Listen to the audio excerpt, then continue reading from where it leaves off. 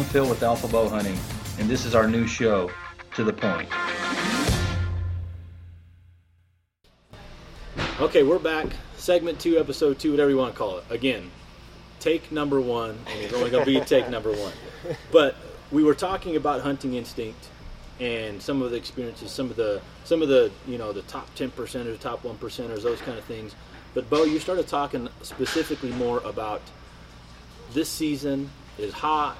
It was early, but there's still some guys that are figuring out. Now continue with that thought, and then I'm going to throw another question out there to you guys. But go ahead and continue with what you thought, what you saw this year when you came back to work, the days between hunts, what you were hearing and what you were seeing. Yeah, so, this year, yes, season was early. It was hot. A couple of my experiences starting the season, areas that I was normally finding animals, incredibly dry. And you know what? I've been back there on what I would consider dry years. I almost feel like it didn't compare. Yeah. And that, with that fact, there was a lack of animals. Now, obviously, the terrain hadn't changed. The animals themselves, should have, in my opinion, been in that area, and they weren't. Now, myself personally tried to evolve in that situation and move to where I thought animals would be. I know a lot of people out there that on some years will struggle because they get into an area that they've consistently always found animals, and they try to stick with that and ride or die by that spot. This year I had to bounce. I had to get out of there. And Braden, Braden and I experienced that early. We went up high. We had mule deer hunting in a specific area a couple years ago. We went to a different area, and it was dry. I mean, I even remember when we were getting to the top of the last basin that we were going to set up camp, and we found a little bit of water, and we weren't sure if there was water up above more. So I loaded up all my bladder and my bottles and everything, and I didn't hike it but another half a mile, but I didn't know because we were going into a new area. Mm-hmm. It was super dry. A lot of fires in Colorado this year. Oh, terrible. Right? And Braden, when we're up there the day before the season, we're looking for deer. You were pointing out, it's like, look how dry everything is up here, right? Look how dry the grass is. Look how dry. I mean, there's no water. So, yes, being able to evolve from those type of situations. Maybe adapt's a better word. Adapt, sure. Is critical to being successful. And here's the other thing. I, myself, I don't want to use this as an excuse. My lifestyle with the multiple businesses that I'm in charge of running and the tournament side, I don't have the time to scout like I'd like to. I leaned on, and Braden got out a couple more times. I kept him busy this summer too, so he didn't get out as much as he wanted to. But I didn't do the scouting that I would like to have done, and I think it hurt us in the end to some extent because we weren't finding the animals like we did a couple years ago. I think that's like everybody. I don't think we ever spend enough time scouting. But you can say that as much as we want. And I was in there 3 additional times scouting, and I didn't see the animals that we've seen before. So in 3 different parts of the area. So it's tough. I don't know. That's tough. But at the same time, from a confidence standpoint, we all talk about in the coaching, the pyramid structure and everything, where confidence is king in everything that you do archery-wise. Yep. And if you lose your confidence somewhere along the way, whether it's because of the area, because of your equipment, because of anything, it hurts you and it handicaps you. Mm-hmm. So, Braden, you hunted, obviously you and I went out early. Yep. I missed on a deer that I think that we were probably a minute away from killing a deer, potentially multiple deer, if we could have got into embedded, right? Before that storm moved in, so a storm moved in, and it's just the way it goes. I caught a deer as he was going off the bench that they were laying in. I took a shot and missed, and then weather rolled in, and it was just a rough rest of the time that we had. And then you moved on and you started chasing elk. Yep. What were you? I mean, what was your I guess take on what you saw this season throughout as it progressed? A lot, obviously, the talk is what the weather's. Every year it's talk about what the weather's doing, whether it's dry, wet, whatever, what the heat's doing, what the elk are doing. And I've learned to almost block that out because, again, my toolbox, the way I view my toolbox is those 1%ers, they don't matter. They don't matter. You know what I mean? You go find the animal and you get it done, So I try not to think about that, I actually had a really good elk season from the perspective of finding bulls, finding good bulls, big bulls, and working into different positions. Got into elk almost every time I was out, and then made a critical mistake, made an epically critical mistake on the moment of truth, and hit a bull high, and a big bull high, and he's still out there bugling. I think he's still alive. I know that. Yeah, and hold that, because I want, again, as we close out this initial segment, I want to talk a little bit more about some of our hardships or trials or mistakes that we made this year. But on my side, like I said, Braden and I started hunting early together. We went up high. We were up 13,000+ feet in a couple areas, and it was dry. Yes, that again, the season is what it is, right? You got to deal with it as it comes, whether it's early or late, or it's hot or it's cold. Yep. You got to still try to find animals and get into animals and try to take advantage of a good shot opportunity, of which is what we really focus on the 3.0 series of our alpha pyramid.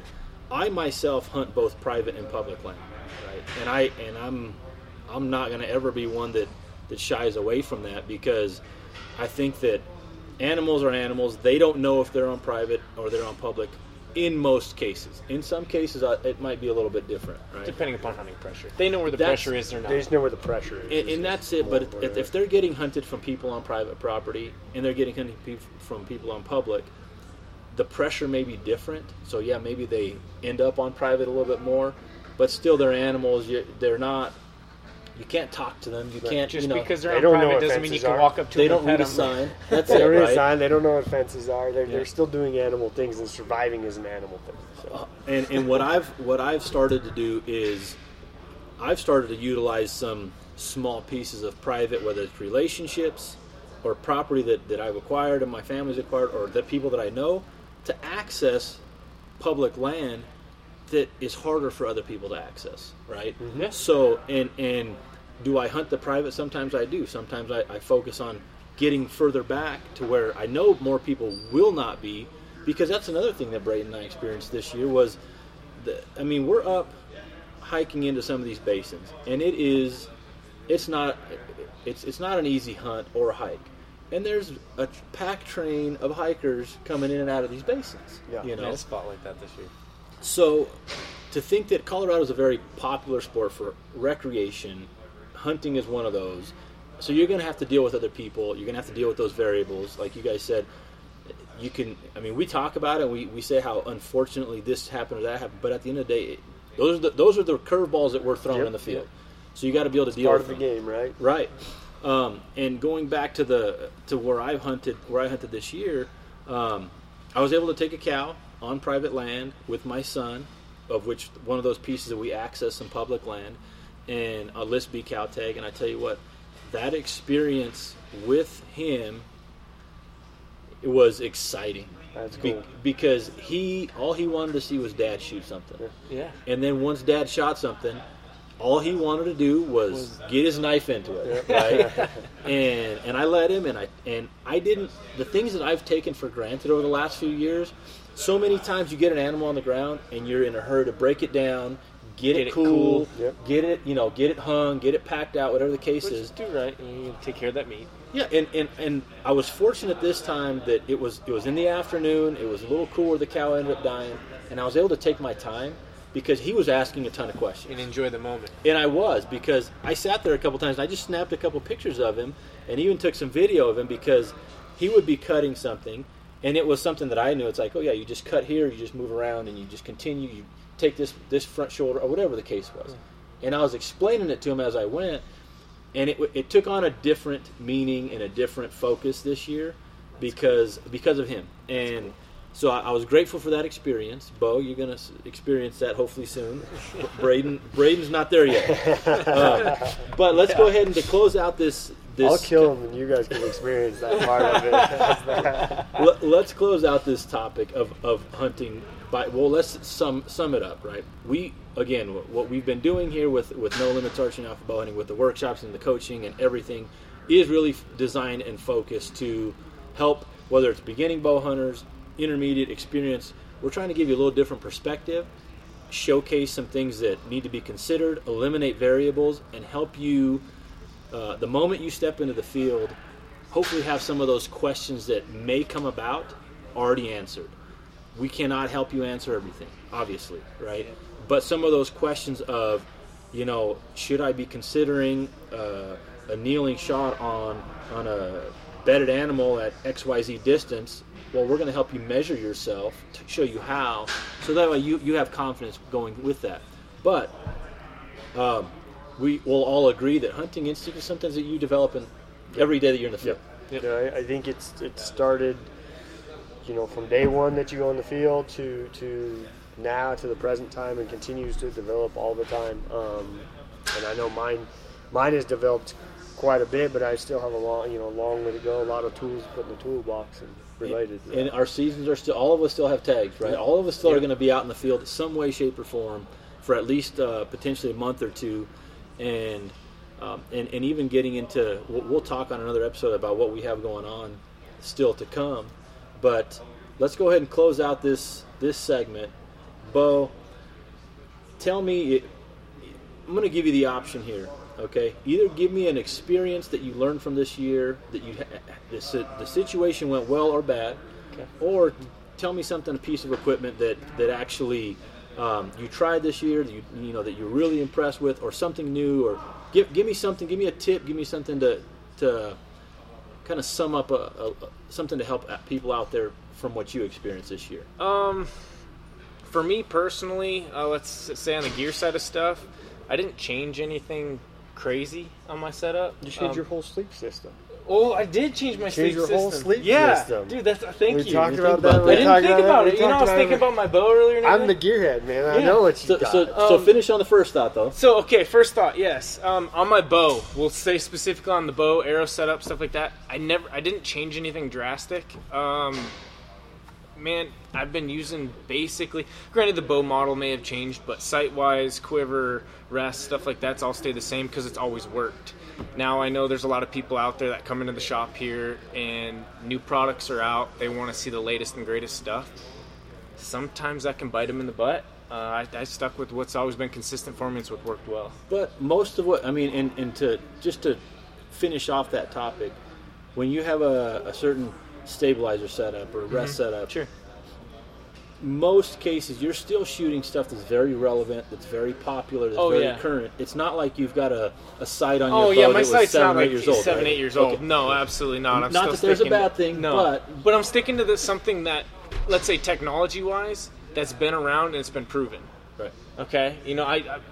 I'll just spit out my sight. For example, I shoot a Black Gold Descent Verdict. I've shot a Black Gold Descent Verdict for 5 years. Sure. Or at least a driver style from Black Gold. Dependable. I've tried driver styles from the past, and they've always worked well. I've narrowed it down to the Black Gold because it is dependable. It's well built. It's incredibly bright. And, there's other driver style sights out there right now that I probably could have jumped to try it out. Brand spanking new stuff. But you know what? It's worked, and it's been consistent for me. I am comfortable with its function, and I know exactly how to operate it at the moment of truth. And Phil, you've said it before. That moment of truth comes, your heart rate's up, your coordination decreases, right? And that sight, your fine motor skills definitely are diminished. I can run that sight instantly, and I figured out I go colorblind apparently. So that's good to know and important to consider. Is some people that want to change their gear every year, maybe not the best thing, right?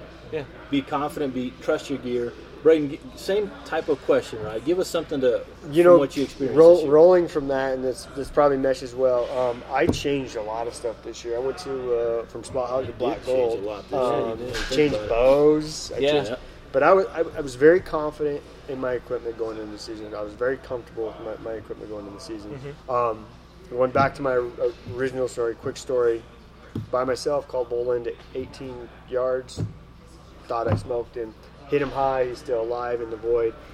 And it's very disappointing and that kind of thing. But we always have to learn from things, right? So I look back at the situation. And I'm like, okay, what went wrong, or what could I have fixed, or what could have changed, or what can I change next time so it doesn't happen? And I got to thinking, well, when I changed sights, I changed my color.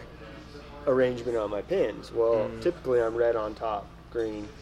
Well, I had So on and so green forth. on top, red second. Not that I'm blaming this whatsoever, but I think in the moment of truth, it's a perfect example of what happens to your brain if you let it go into that autopilot. I put that red pin on him at 18 yards, sent that arrow a little high. Well, still should have killed him, but combination of him stepping down in a hole at the same time put it way high in his back. So that just goes to show that, and to add to that, if you've ever seen me shooting here, how often do I shoot at 20 yards? Not very often. Honestly, And I preach honestly, it. That's all. That's all of us. But I preach it to other people, and I will definitely start taking my own advice, because I spent so much time shooting it 50, 60, 70, stretching. I didn't spend enough time with that new pin configuration that my brain just naturally went back to the old one. And I think that contributed to that mistake. Well, and we all made plenty of mistakes this year. Trust me, and it's one of those things that in all our seminars and workshops, I've never tried to come off like I know more than you or I know everything. It's let's learn from each other's experiences, and we've tried to structure it so it's easy for you to learn. As far as myself, to give you something that I took from it, again, when I step into the woods, and even the first hunt of the year, I'll have to sit down and force myself to slow down, right? Because it's always go. I go here, go there, do this, do that. Never have enough time in the day. And I'll tell you that the pronghorn that I was able to shoot, saw him the first day I hunted. Yeah.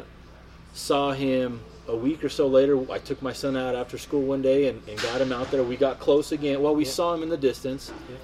I stalked that buck. Yeah, I stalked that buck 2 days before you put an arrow in him. And when I got to, but the thing is, what we learned is when you start talking about animal behavior and you start focusing on patterning an animal and knowing that we had tried decoys, and this is something that we cated because we were hunting a similar area for pronghorn. Yeah.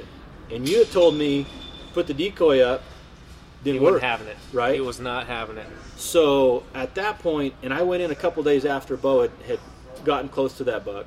And I told myself I had a decoy. I had 2 decoys actually, and I was working in, and I had just gotten a couple other bucks to come in to about 80 yards. Didn't happen, but they were looking at. They came into the decoy. Yeah, they were intrigued by it. They were intrigued, but they weren't like full on chasing it yet.